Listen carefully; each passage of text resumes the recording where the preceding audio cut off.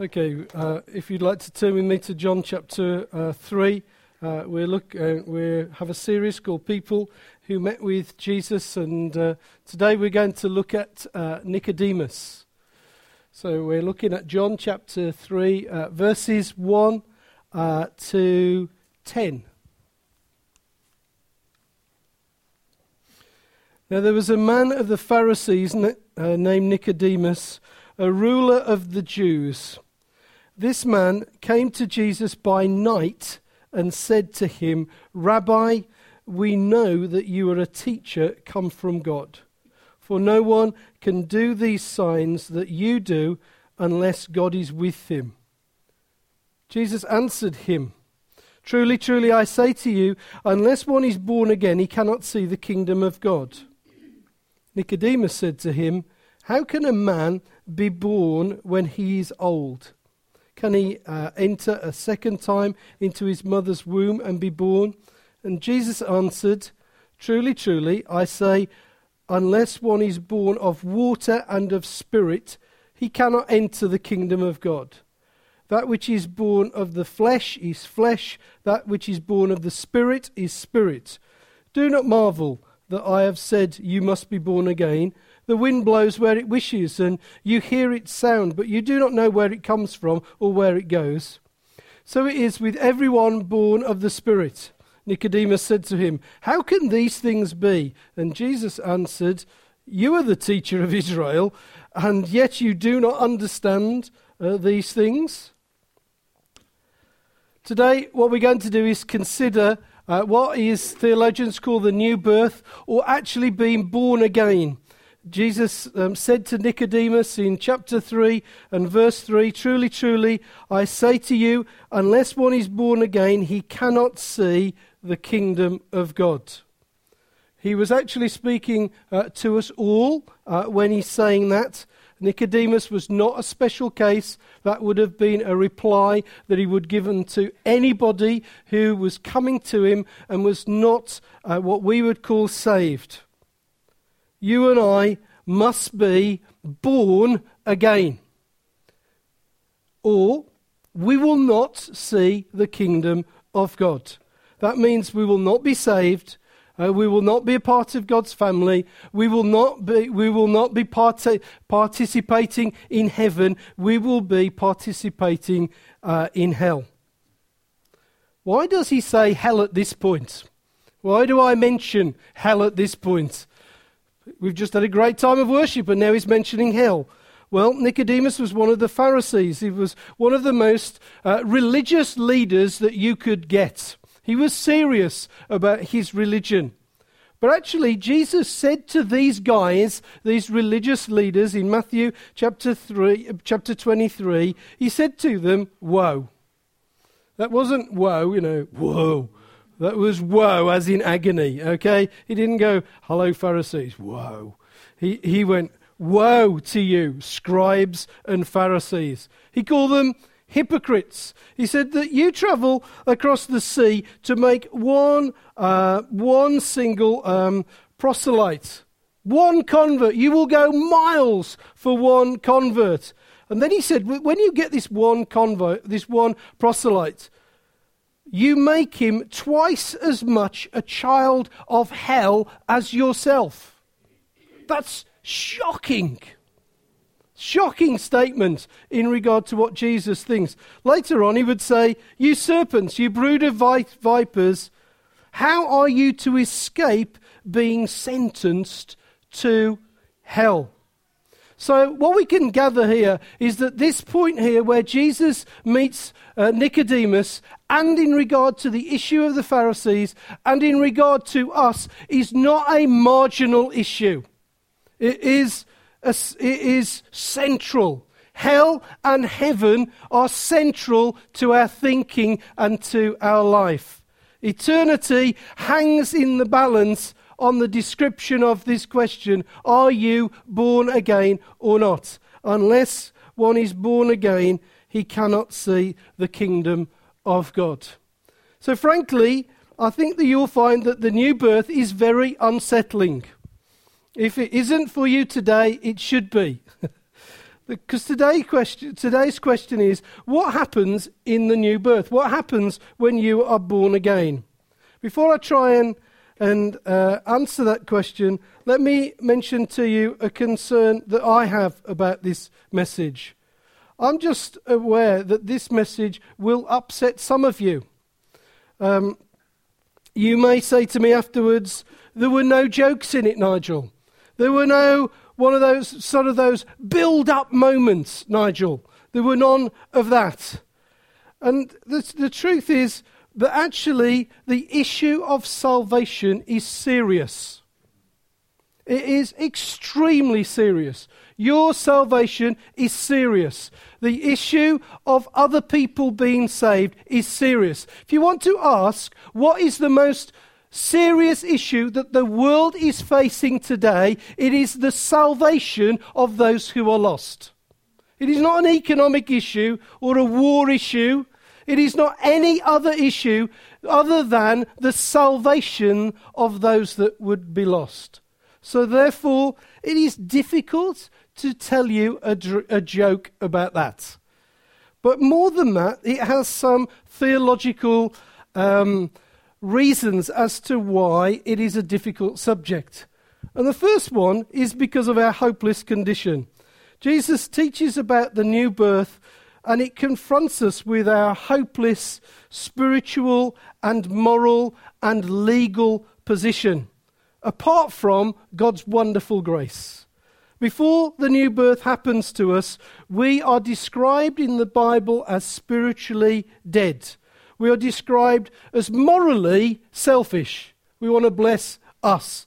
We're described as being rebellious people. We're described as legally guilty before God's law and his wrath.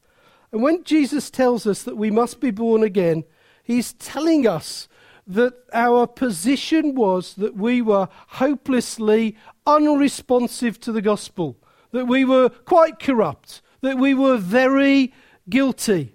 And apart from an amazing intervention of God in our lives, we do not like to hear that about ourselves. Now, I have to be honest with you, I was brought up with the issue of being a good strict Baptist where the preacher preached most weeks on the issue of sin. So I spent 20-something years listening to sermons on sin. I would suggest to you this day that actually we are very uncomfortable when the preacher still talks to us about our sin. Don't talk to me. And actually it can provoke all sorts of feelings within us when we are told what we are like. But actually the Bible does do that. It tells us what we've been saved from and what we've been saved to. And we mustn't just have a message of saved to. We must have a message of saved from. It is highly important that we keep those in balance. So it is unsettling when we talk about being born again, because we have to do two things. We have to consider our own salvation and the way that worked in us. Have I been truly born again? And the other question is that what about the people who are not born again? People that yesterday you will have passed in the street.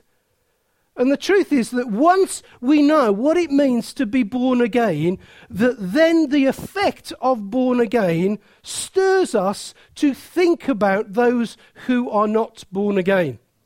So the journey that Jesus was wanting to take Nicodemus on was not just, hey, I want you to be born again. He was wanting us to understand the enormity of those who are not being born again.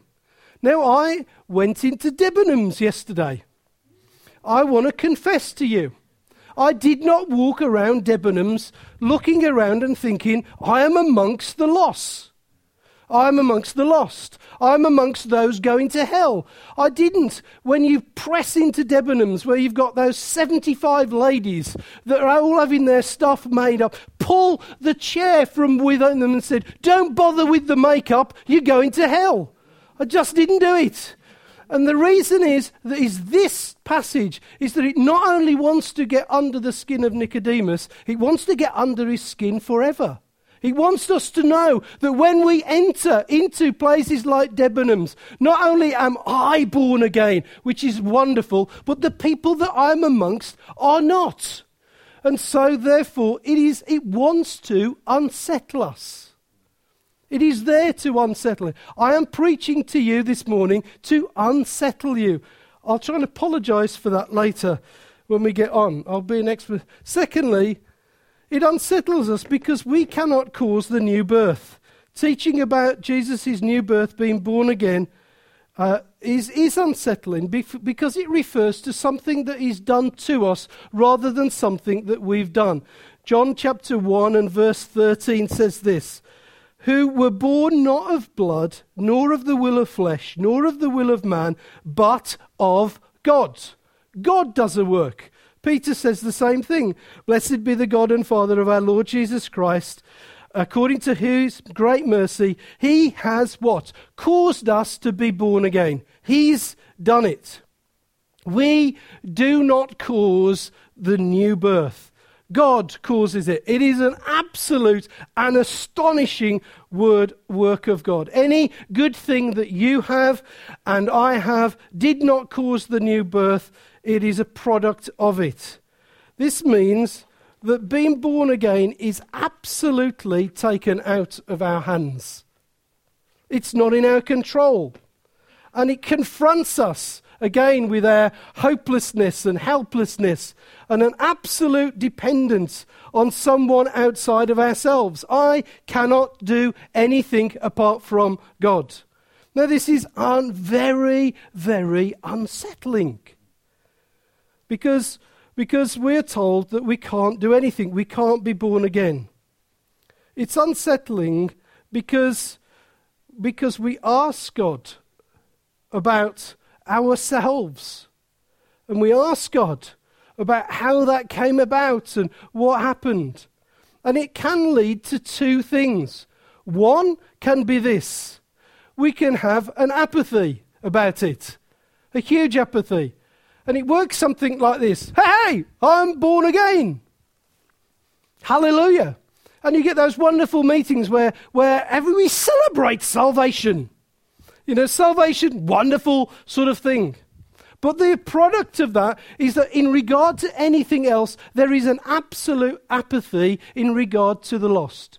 Mainly because you've come to an understanding that God did it. God transformed you. God moved. So if God can do it from you, there's no worry then. God can do it for the people on the smelly counter in Debenhams. That's what you think. There can be an apathy. Secondly, is that there can be an anger that comes. And a frustration that comes.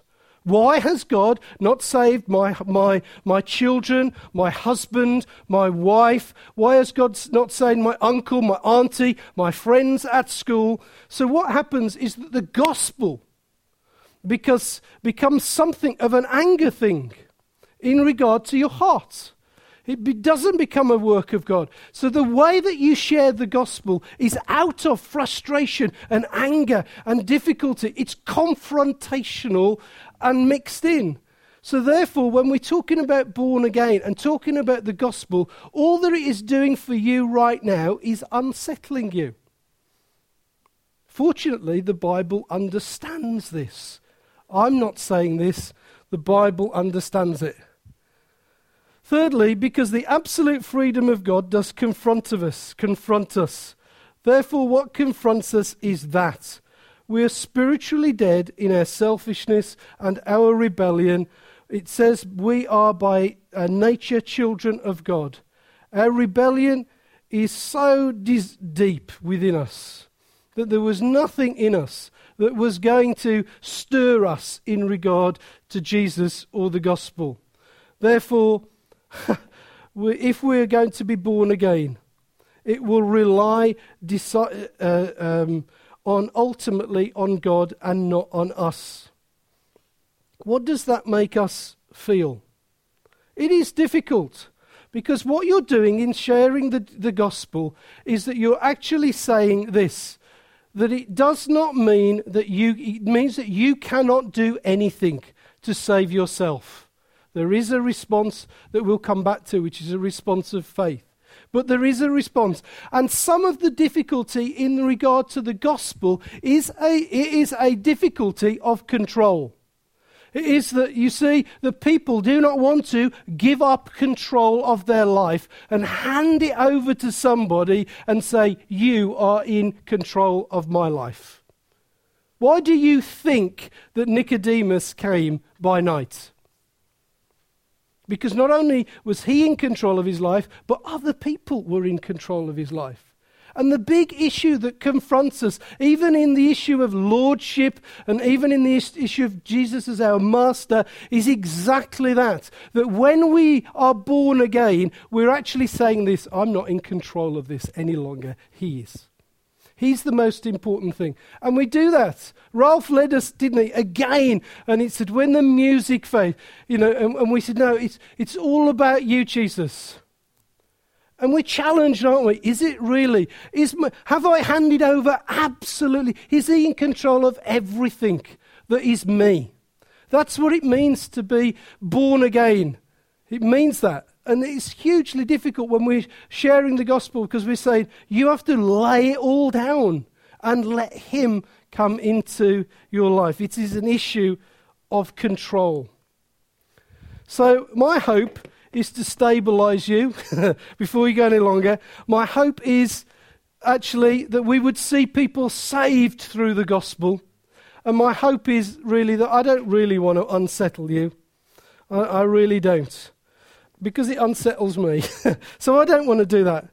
And I'm just aware that this subject does, particularly if you are living with somebody who is not a Christian. It is just not easy.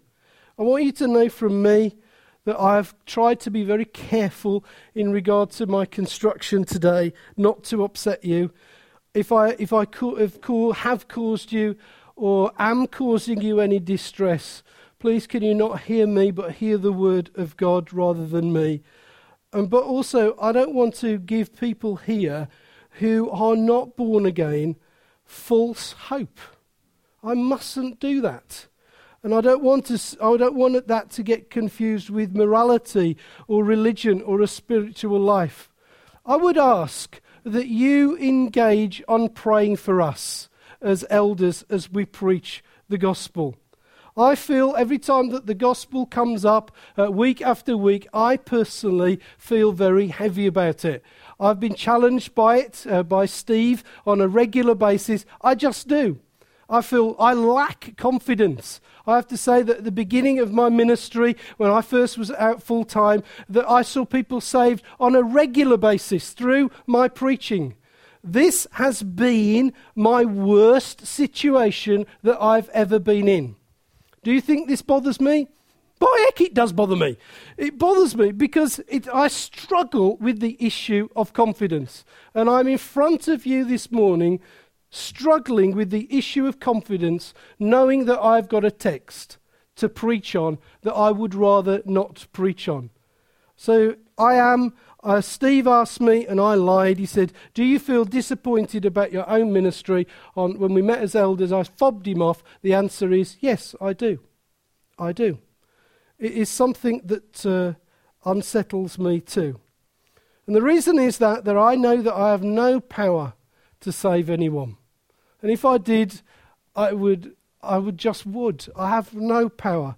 So I ask myself those great questions. What is God doing with you, Nigel? What is God doing with the salvation of people?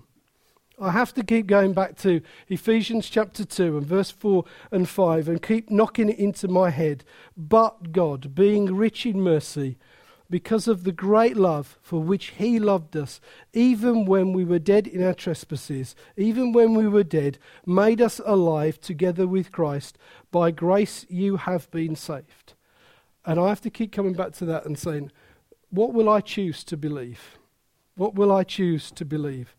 So I don't want to unsettle you. I do want to stabilize you. I do want you to be stable in this. And I do long to see people saved. So let's ask some questions then. What happens in this being born again stuff that you get? Did it really come from America? I don't know. Let's try and answer this in several questions. Let's look at what happens when people are born again? Let's compare it with, is it just another religion or is it a new life? What happens when new birth occurs? Is it a supernatural experience? Is it something powerful and awesome? Is it something of the Spirit? And what happens in new birth? Is it just that we make an improvement?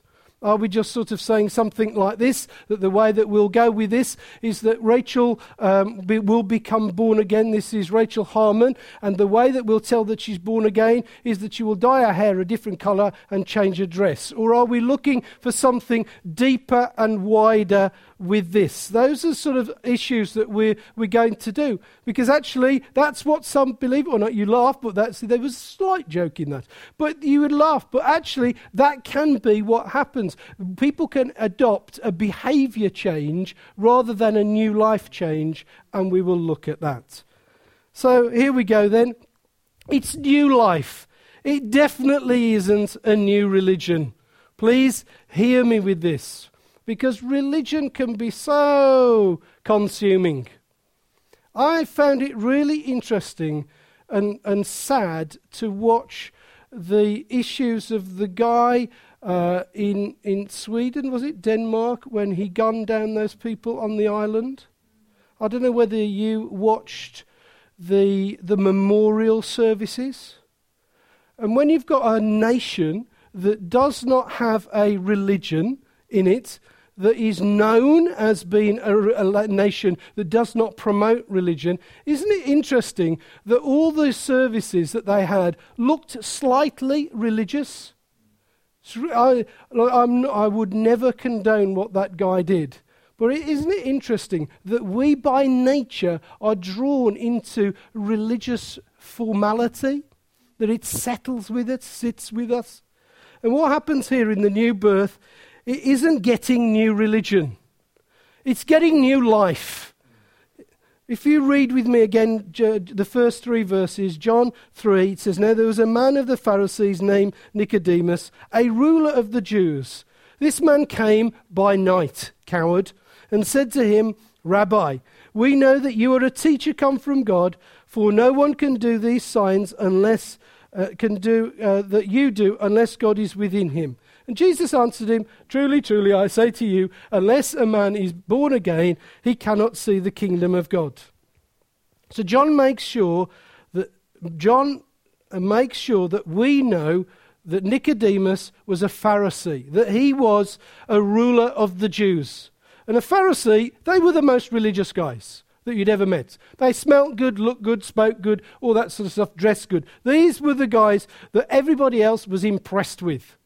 And everybody else was impressed with them because they made themselves impressive in front of the people. That was their idea. They were the pious ones. The ones that you would see in Debenhams by the smelling counter, walking through with their hands together, looking angelic. One's met those in prayer meetings, haven't they? They sort of pray the theologically correct prayer just to make sure that Nigel gets it right the next time. You know the type, don't you? They sort of have a way of speaking. They have a way of addressing you. They make you feel rubbish. It's true. There was a guy who's died since in our church in Lewis, and he was a wonderful guy. But he had it in his instinct he felt he was the conscience of the church. So as this young guy in his 20s that would often preach, "Tim, you let off," that we would get home and we'd have our 2 little kids and they would be in their little chairs and that sort of stuff. And he would come in and he'd say, "I need to address you about your word." And he had that sort of, your word. And he could do that face thing. And you know, we were trying to do this thing and he was going, and when he prayed in our prayer meetings, he would raise his hands to his head and he would go, "Lord." And what it did with you is that you felt when you went, "Lord," you just felt, no. And it would come a point and you just felt, now we're in the presence of God. That sort of thing. Rubbish. To this one, Jesus said, truly, truly, I say to you, unless one is born again, he cannot see the kingdom of God. Later on, he said to him, just so that you get it personally, you, guy, Nicodemus, you must be born again. What is John's point? John's point is this: all this religion, all this Pharisaic study, all this discipline, all this law-keeping, all this dressing right, all this speaking right, cannot replace the need for a new birth. In fact, actually, it points out that you need it. That you need it. It doesn't qualify you, it actually disqualifies you. What Nicodemus needs and what I need is not new religion. We don't need to leave formal religion and get charismatic religion. What we need to do is leave sin and have a new birth. That is what we need. And the point of referring to a new birth that brings new life into the one sense is that so Nicodemus would understand it. Nicodemus is alive, one would presume, because he walked there by night. Dead people don't walk. Well, perhaps they do in your films, but not in this one. He's breathing. He's thinking. He's acting. He's human. He's created in God's image. But evidently, Jesus thinks he's dead. Jesus thinks he's absolutely dead. He's unborn. He needs life. He's got plenty of religious activities and he's got plenty of religious zeal. And Jesus said to him, you do not need that. You do not need that. Just controversial moment for a second, which will just make the theologians sit up for a second, then we'll move on. I actually believe that you can become so religious that demonic forces affect you. Ooh. Just leave that hanging so you can have coffee with me. Remember that Jesus said in Luke chapter 9 and verse... Silas is looking at me going, oh no, I'm amongst a load of demons. Luke chapter 9 and verse 60. He said, remember this, there was a man who wanted to put off following Jesus because he wanted to bury his dad. Do you remember that? And Jesus said to him, leave the dead and let the dead bury their own dead. Now this has been much badly interpreted over the years. So I'm just going to try and clear it up. Because basically what happens is, you go, no, don't do funerals. Let the dead bury, that sort of stuff. No, that's not the case. It means that there are spiritually dead people there are physically dead people that need burying. Agreed? That's what we're going to do with them, folks. Can't leave them in the front room like we used to do years ago or put them on the kitchen table. It just won't work. We'll never have a dinner again. So we can't do that. But it also means that there are spiritually dead people who can bury them. That's what this scripture means. So Jesus thought in terms, or was thinking in terms, which is why they didn't get it, in terms of people who walk around apparently with no life. That's what he's talking about. He's saying, okay, leave the dead to bury their own dead. There are people walking around here that are dead in this world. And the disciples went, and we go, I don't understand that text. Here again, the parable of the prodigal son, the father says in his return, what does he say about his son? He says, this is my son who was dead and is now alive again. He sees it in terms of death and life. And Nicodemus did not need any more religion. You and I don't need any more religion. Stop swinging the stuff and smelling the stuff, and I will not going to wear one of them purple jobbies. Not ever. What is the skirt thing? Please take that off the internet. But what is this? It's true. What are we doing? And it's really interesting that millions of our people are attracted to religion. And actually, millions of our people need to be attracted to a new spiritual life, to be born again. You are not on a religious journey. You have been given a brand new life, and you should be living in a brand new and different way. That's what it is. It is. We'll come back to that right at the very end. It is also supernatural, not affirming it. Something has occurred in you, is miraculous, powerful, supernatural. It is of creative power, and is the same creative power that created the earth and rose Jesus from the dead. We have amongst us an incredible amount of people where God has broken into. So what happens here? If you look at verse 2, Nicodemus says, "Rabbi, I know that you are a teacher come from God, for no one can do these signs unless God is with him." In other words, Nicodemus sees in Jesus a genuine divine activity guy. He admits that Jesus is from God. Yeah, I can see this. Jesus seems to be able to do the words of God and the works of God. To this, Jesus doesn't respond. He doesn't respond by saying, "You should see the stuff that I've done in Palestine." He doesn't say, "What? Let me tell you about the miracles that I did yesterday." He didn't do that. In fact, he let it go. It's almost as if Nicodemus is saying, I have noticed that you do supernatural stuff.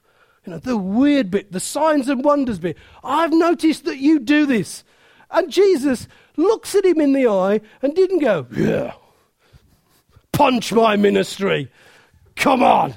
He looks him in the eye and he says, "You must be born again or you will not enter the kingdom of God." That is an extraordinary statement, because seeing a sign and a wonder and being amazed by them and giving the miracle worker credit and saying that they're from God actually doesn't save anybody. It doesn't. And we can have that. We can have people that are impressed with church. They come to church because the church does nice coffee. Comes to church because the church has good friends. Comes to the church because even the church has great worship, or on occasions when Nigel does pull it off, good preaching. You can do that. You can have people that come to there, that they're impressed with all the peripheral things, but not the main issue. We can gather people like that, and week in, week after. We don't need to be amazed by this. Let me just say this. The old fallen nature is also impressed with signs and wonders. It is. How do I know that? Because the devil acknowledges that Jesus does miracles. Mark chapter 1 verse 4. See, being a part of this doesn't cut it. Being a part of somewhere else doesn't cut it. Truly, truly, I say to you, unless one is born again, he cannot see the kingdom of God. Unless God has done something powerfully, supernaturally, transformingly in your life, that's what we're looking for. That's what God's looking for. He's not looking for people that attend even. He's looking for people where God has broken into their lives. In other words, what matters is not affirming, hey, there's some supernatural stuff and that's great, but actually experiencing the supernatural for yourself. Nicodemus could see it over there, and Jesus wanted him to see it in here. He wanted to see him. He wanted him to know that being born again is as supernatural as the signs and wonders that Nicodemus had known that he'd done. Verse 6 emphasizes this. He says, that which is born of the flesh is flesh, and that which is born of the Spirit is the Spirit. The Spirit has done it. The flesh is what we are naturally. The Spirit of God is the supernatural person that breaks into the new birth. Jesus says this again in verse 8. The wind blows where it wishes, and you hear its sound, but you do not know where it comes from or where it goes. So it will be. So it will be. So it is with everyone who is born of the Spirit. The Spirit is not a part of the natural world. Therefore, you cannot be saved by doing natural things. You have to be saved by doing supernatural things, not natural things. Just to quote John Calvin, a guy that I understand very little about, but did stand in front of his monument once and worshipped the monument. John Calvin says this: the Holy Spirit is the bond by which Christ effectually unites us with himself. We need a work of God in our lives. So how does that work then? Well, we're united with Jesus through faith.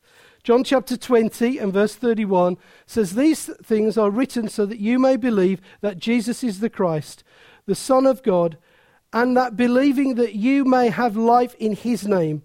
1 John chapter 5 verse 4 says, "Everyone who's been born of God overcomes the world, and this is the victory that has overcome the world." What? Our faith. Our faith. Born of God. Victory is an issue of faith, because faith is the way that we experience being born again. In the new birth, the Holy Spirit supernaturally breaks into your life. But you are not going to be born again unless you respond back to that by faith. You're not going to do it. There are many people that have known the Holy Spirit's work in their lives and have sat unmoved by that. Now, I guess the Bible says that those will come through by fire. That's what it says. But actually, when the Holy Spirit is working on us, when the Holy Spirit is speaking to us, it is not just something the Holy Spirit does. It isn't, "Hello, Holy Spirit, fun." Yeah. The idea of the Holy Spirit is literally that he's wanting us to therefore respond in faith. And it's no good just saying, "Well, I felt the work of the Holy Spirit." It isn't like that. You feel the work of the Holy Spirit, you respond in faith, you do something about it. That's why we often say, it's not about lying on the floor and feeling with our hands like, "Oh, wonderful." It's what happens when you get up.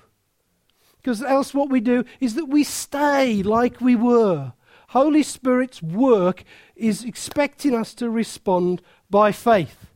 So if the Holy Spirit is speaking to you today about being born again, then you need to respond by faith. We'll come and explain what you should do later. But today I want to close by making some connections between being born again, the Holy Spirit, and having eternal life through Jesus. What we've seen so far is that we have to be born again, that it is a new life, and that it's supernatural, and that we have to respond to it by faith. But in John chapter 6 and verse 63, it says, "It is Spirit who gives life. The flesh is no help at all." What does that mean? But the Gospel of John makes something very clear, that Jesus is the life of the Holy Spirit. That when the Holy Spirit came to us, he came to us via Jesus' ascension. And when Jesus ascended, he said to us, "I will leave you another allos, the same as, who will be with you." And the Holy Spirit is stirring us. He's moving upon us. He's provoking us and pushing us and touching us. And we are responding to what? To Jesus. That is our root. That is what we do when we get up in faith. Even whether we are Christians or no, if the Holy Spirit is speaking to us, our response is always Jesus. How do I know that? Because the reason the Holy Spirit exists is to glorify the Son. Therefore, if you've got something that is working in you, there is only one road to go, and that is to Jesus. That's where we go. John chapter 14 verse 6 says this, "I am the way, I am the truth, I am the life. No one comes to the Father except through me." John 6 verse 35 says, "I am the bread of life." In Acts chapter 20, John chapter 20 verse 31, "These things are written that you may believe in who? Jesus Christ." Who gives you this new birth? Is it, "Well, I see that I must..." No, Jesus does. You walk towards Jesus. You've been now shaped by him, following him. It's particularly, you can see it, can't you? Jesus' disciples moved by the Holy Spirit. Okay, get out of the boat. What have I got to do? Follow him. We're on a journey of following Jesus. How are you following? How are you moved by the Holy Spirit? Has he moved you enough? because there's no life apart from him. There is no spiritual life, no eternal life apart from Jesus. And belief in Jesus, the new birth, the Holy Spirit unites us with a permanent relationship with him. Jesus is the life. It tells us in John chapter 15, doesn't it? It talks about vine and branches. What's that mean? It means that we can't live apart from him. It means that when we're born again, that when the Holy Spirit's been upon it, and when we move into this completely new, different life, complete change, different life, suddenly our resource, our focus, our aim, our project, our everything is him. Our whole life, husband and wife, whether we're doing that, our aim, husband and wife, okay, is now Jesus. When I'm running my family, my focus now is Jesus. What is the career that shapes me? The thing that shapes me is Jesus. Everything, whether I'm doing a degree or a master's, whatever I'm doing at university, or whether I am, he's the vine and I'm just a branch of it. He is my focus. He is the one that brings me life. It's whom I exist for. Now, my wife's out at the moment. Good job, because I could be in trouble, but it's a true fact. Do I exist for my wife? In many ways, yes. But in the primary way, no. I exist for Jesus. Do I exist as a father to my children? Yes, I do. Are they my primary thing? No. Because it's a new life. I'm not living a life any longer with the sort of the way that the flesh led it. The old life was that way. Now I'm leading a new life with him as king, with him as Lord, with him as master. There's no point. That's the way that I am going. And we shouldn't separate these things. It all is the same. There's no new life apart from him. So please don't separate them. Faith is the way that we experience. John chapter 5, verses 11 and 12. This is the testimony that God gave eternal life, and that this life is the Son. Hear this. What brings you life? The Son. So I just feel a bit dull this morning. Just a bit low. Just a bit struggling. The Son has life. It's nothing to do with the Son, it's to do with where you resource your life from. Those are the things. Therefore, when Jesus says it's the Spirit who gives life and the flesh has no life at all, and says that we must be born again, we are coming to this Jesus for not just our salvation, but for our life by faith. He is my life. He is my life. I wonder whether you've said, it was interesting. Just going to do a Rupertism this morning. I want to just commend Rupert's restraint on Facebook yesterday as Wales burst through into the semi-finals of the World Cup. His restraint was commendable. Exceptional that we didn't get a day of Facebook posts about the triumph of Wales and the failure of England. His humility was... But do you know, and it's really true, that people can resource life from the wrong places. And Rupert, if Wales gets to and win, your humility will be tested if they win the World Cup. If they do not, your disappointment will be tested. And that's the true of us all.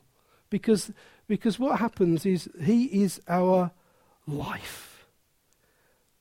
Do you believe in what Jesus said and what he did and why he did it? Do you believe that Jesus died in your place, taking your sin? Do you believe that he diverted the anger of God upon himself? Do you believe that he can forgive you of all your sins? Do you believe that he loved you so much that he died for you? Do you believe that he can give you a brand new life and bring you into his kingdom? Do you believe that you can receive this gift of life? If the answer is yes, it requires not just faith, it requires an active response, and it requires you to live differently. If you are experiencing the Holy Spirit right now, then what you have to do is respond in faith, but also be committed that this is the end of the old life and the beginning of the new life. Nicodemus was a Pharisee. He had lots of religion, but he had no spiritual life. And he saw the supernatural work in Jesus, but he didn't experience a supernatural work in himself. So putting those things together before we finally finish, what Nicodemus needed, Jesus said, was a new spiritual life imparted to him. It needed to be imparted to him supernaturally. It needed to be something of a work of the Holy Spirit. It needed to be something that made Jesus the number one person in his life and the reason that he was responding. And it needed to be something that would change him forever. Change him forever. In verse 6, Jesus says, that which is born of the flesh is of the flesh, and that which is born of the Spirit is the Spirit. The flesh does have a kind of life, doesn't it? The flesh does. I have a great attraction to Banksy's original beer. I believe that I can be refreshed of all with 1 pint of it. It is something that having been born in Wolverhampton, it is the only beer that can do such things. But actually, that which is born of the flesh will remain flesh. But that which is born of the Spirit will remain spirit. And every humankind needs to be born of the Spirit. The flesh will lead you to one kind of life. The Spirit will lead you to another kind of life. Being born again is saying, I will no longer live in the standards and the way that I lived before. I will leave that behind, and now I will live in a completely different way. I will not live according to what the flesh gives, but the Spirit gives. So let's try and finish this. What happens in the new birth? The new birth, the Holy Spirit gives us a new spiritual life, connects us with Jesus Christ through his death by faith. Or to say it another way, the Spirit unites us with Christ. There our sins are cleansed. He replaces our hard heart with a responsive, soft heart that treasures Jesus above all other things. We're transformed. We desire to do his will now and not our will. This is what has happened to us. So the question is this: are you truly born again? Are you truly born again? Is it tagged on, or is it completely different? Is it? Now, sometimes we need to ask, why was Nicodemus being confronted? What was up with the poor bloke? Did the poor bloke just stumble into Jesus when Jesus was having a baddie? He was in the night, for heaven's sake. Didn't Jesus honestly? No. What he was saying to Nicodemus is that if you have a heart, therefore, to see things transformed for God, you have to realize the radical nature of being able to see that. That we need to be a people that will be living in a complete and utter different way. It will be a transforming act that transforms. And actually, if it's not a transforming act, we bring those half things, third things, and we try and people say to us, don't they, you expect us to believe that and live like that? So born again is radical for us. Let's say that again in 2 Corinthians 15 to finally. 2 Corinthians 5, you know this. For the love of Christ controls us. That's it. The love of Christ shapes us. The love of Christ affects us. Okay.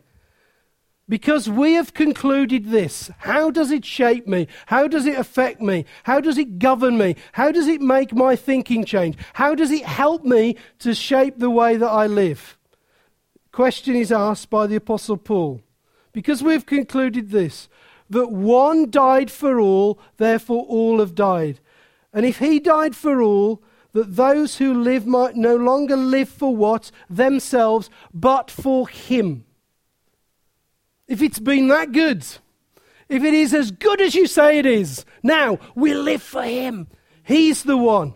We live for him, who for their sake died and was raised. And from now on, therefore, we regard no one any longer according to the flesh. Even though we once regarded Christ according to the flesh, we regard him thus no longer. Therefore, if anyone is in Christ, he is a new creation. The old has passed away, and behold, the new has come, and all this is from God. God, in bringing new birth to us, wants not only to realize what new birth is, how it occurred, where it is pointing to, but actually that is not the end of it.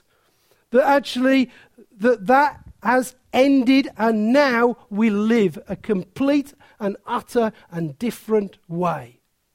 That's it. That's the way.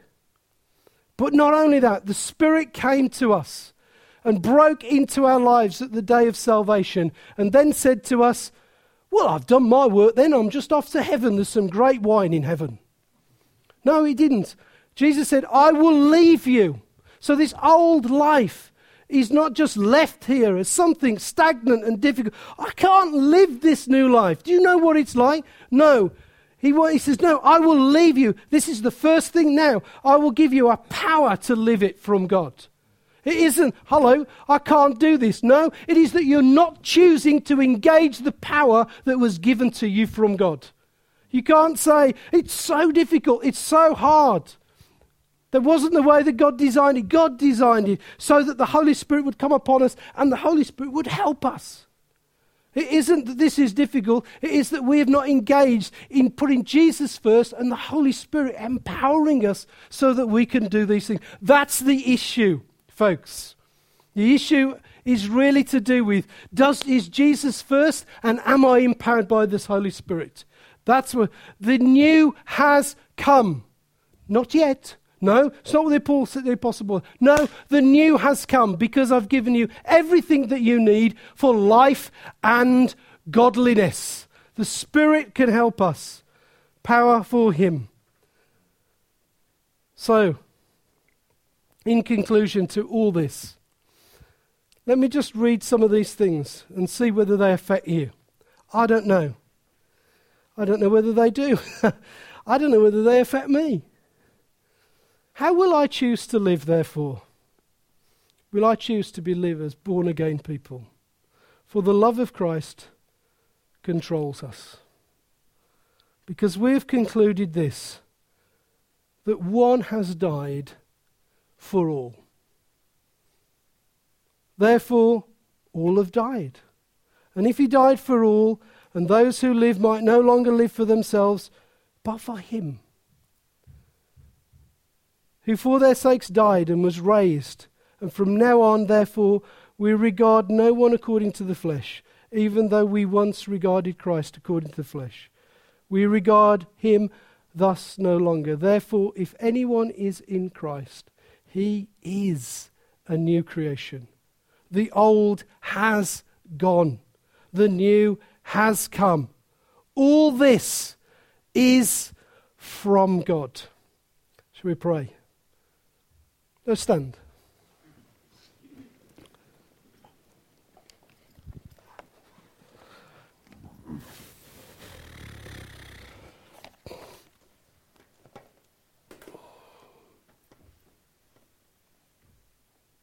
We belong in a day where born again is something that is just. And I think what would be really good would be just to sort of contemplate that a little bit and say, okay, what happened then? What happened when God saved you? What did happen? Oh, What happened? What was it for? What was the purpose? How should I be? Let's just ask God those questions in concluding.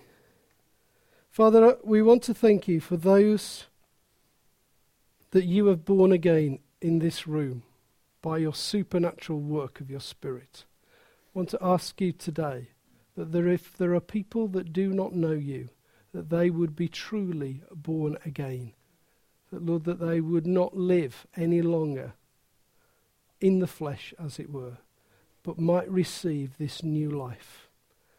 And Lord, it gives us an opportunity to ask again, what was it then in regard to being born again? Gives us an opportunity to say, why did you save us, Lord? What was your purpose in saving us?